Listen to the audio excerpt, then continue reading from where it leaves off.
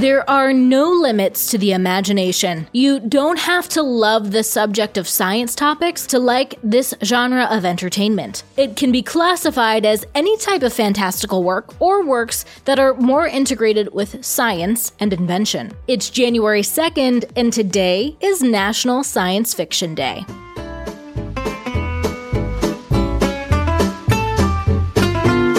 Welcome to TacoCast Podcast, Every Day is a Holiday. No, really, it is. Did you know that literally every day is a holiday? I don't know about you, but I love having a reason to celebrate every day. Whether it's your favorite foods day or something else totally random, happy holiday to you. Many argue that science fiction was only truly possible after the scientific revolution, when major discoveries in astronomy, physics, and mathematics took place. In the 20th century, science fiction boomed with a deeper integration of science and invention into daily life, plus a greater interest in books, followed later by other genres like radio, television, and film. Science fiction explores the dynamic of humans with technology and science. Scholar Robert Scholes calls the history of science fiction, quote, the history of humanity's changing attitudes toward space and time, the history of growing understanding of the universe and the position in our species in that universe. It's a thin line between fantasy and science fiction. Mary Shelley's Frankenstein is one of the earliest modern science fiction stories, though we might think of it as more classic horror than science fiction today. Jules Verne and H.G. Wells popularized science fiction significantly. Verne is known for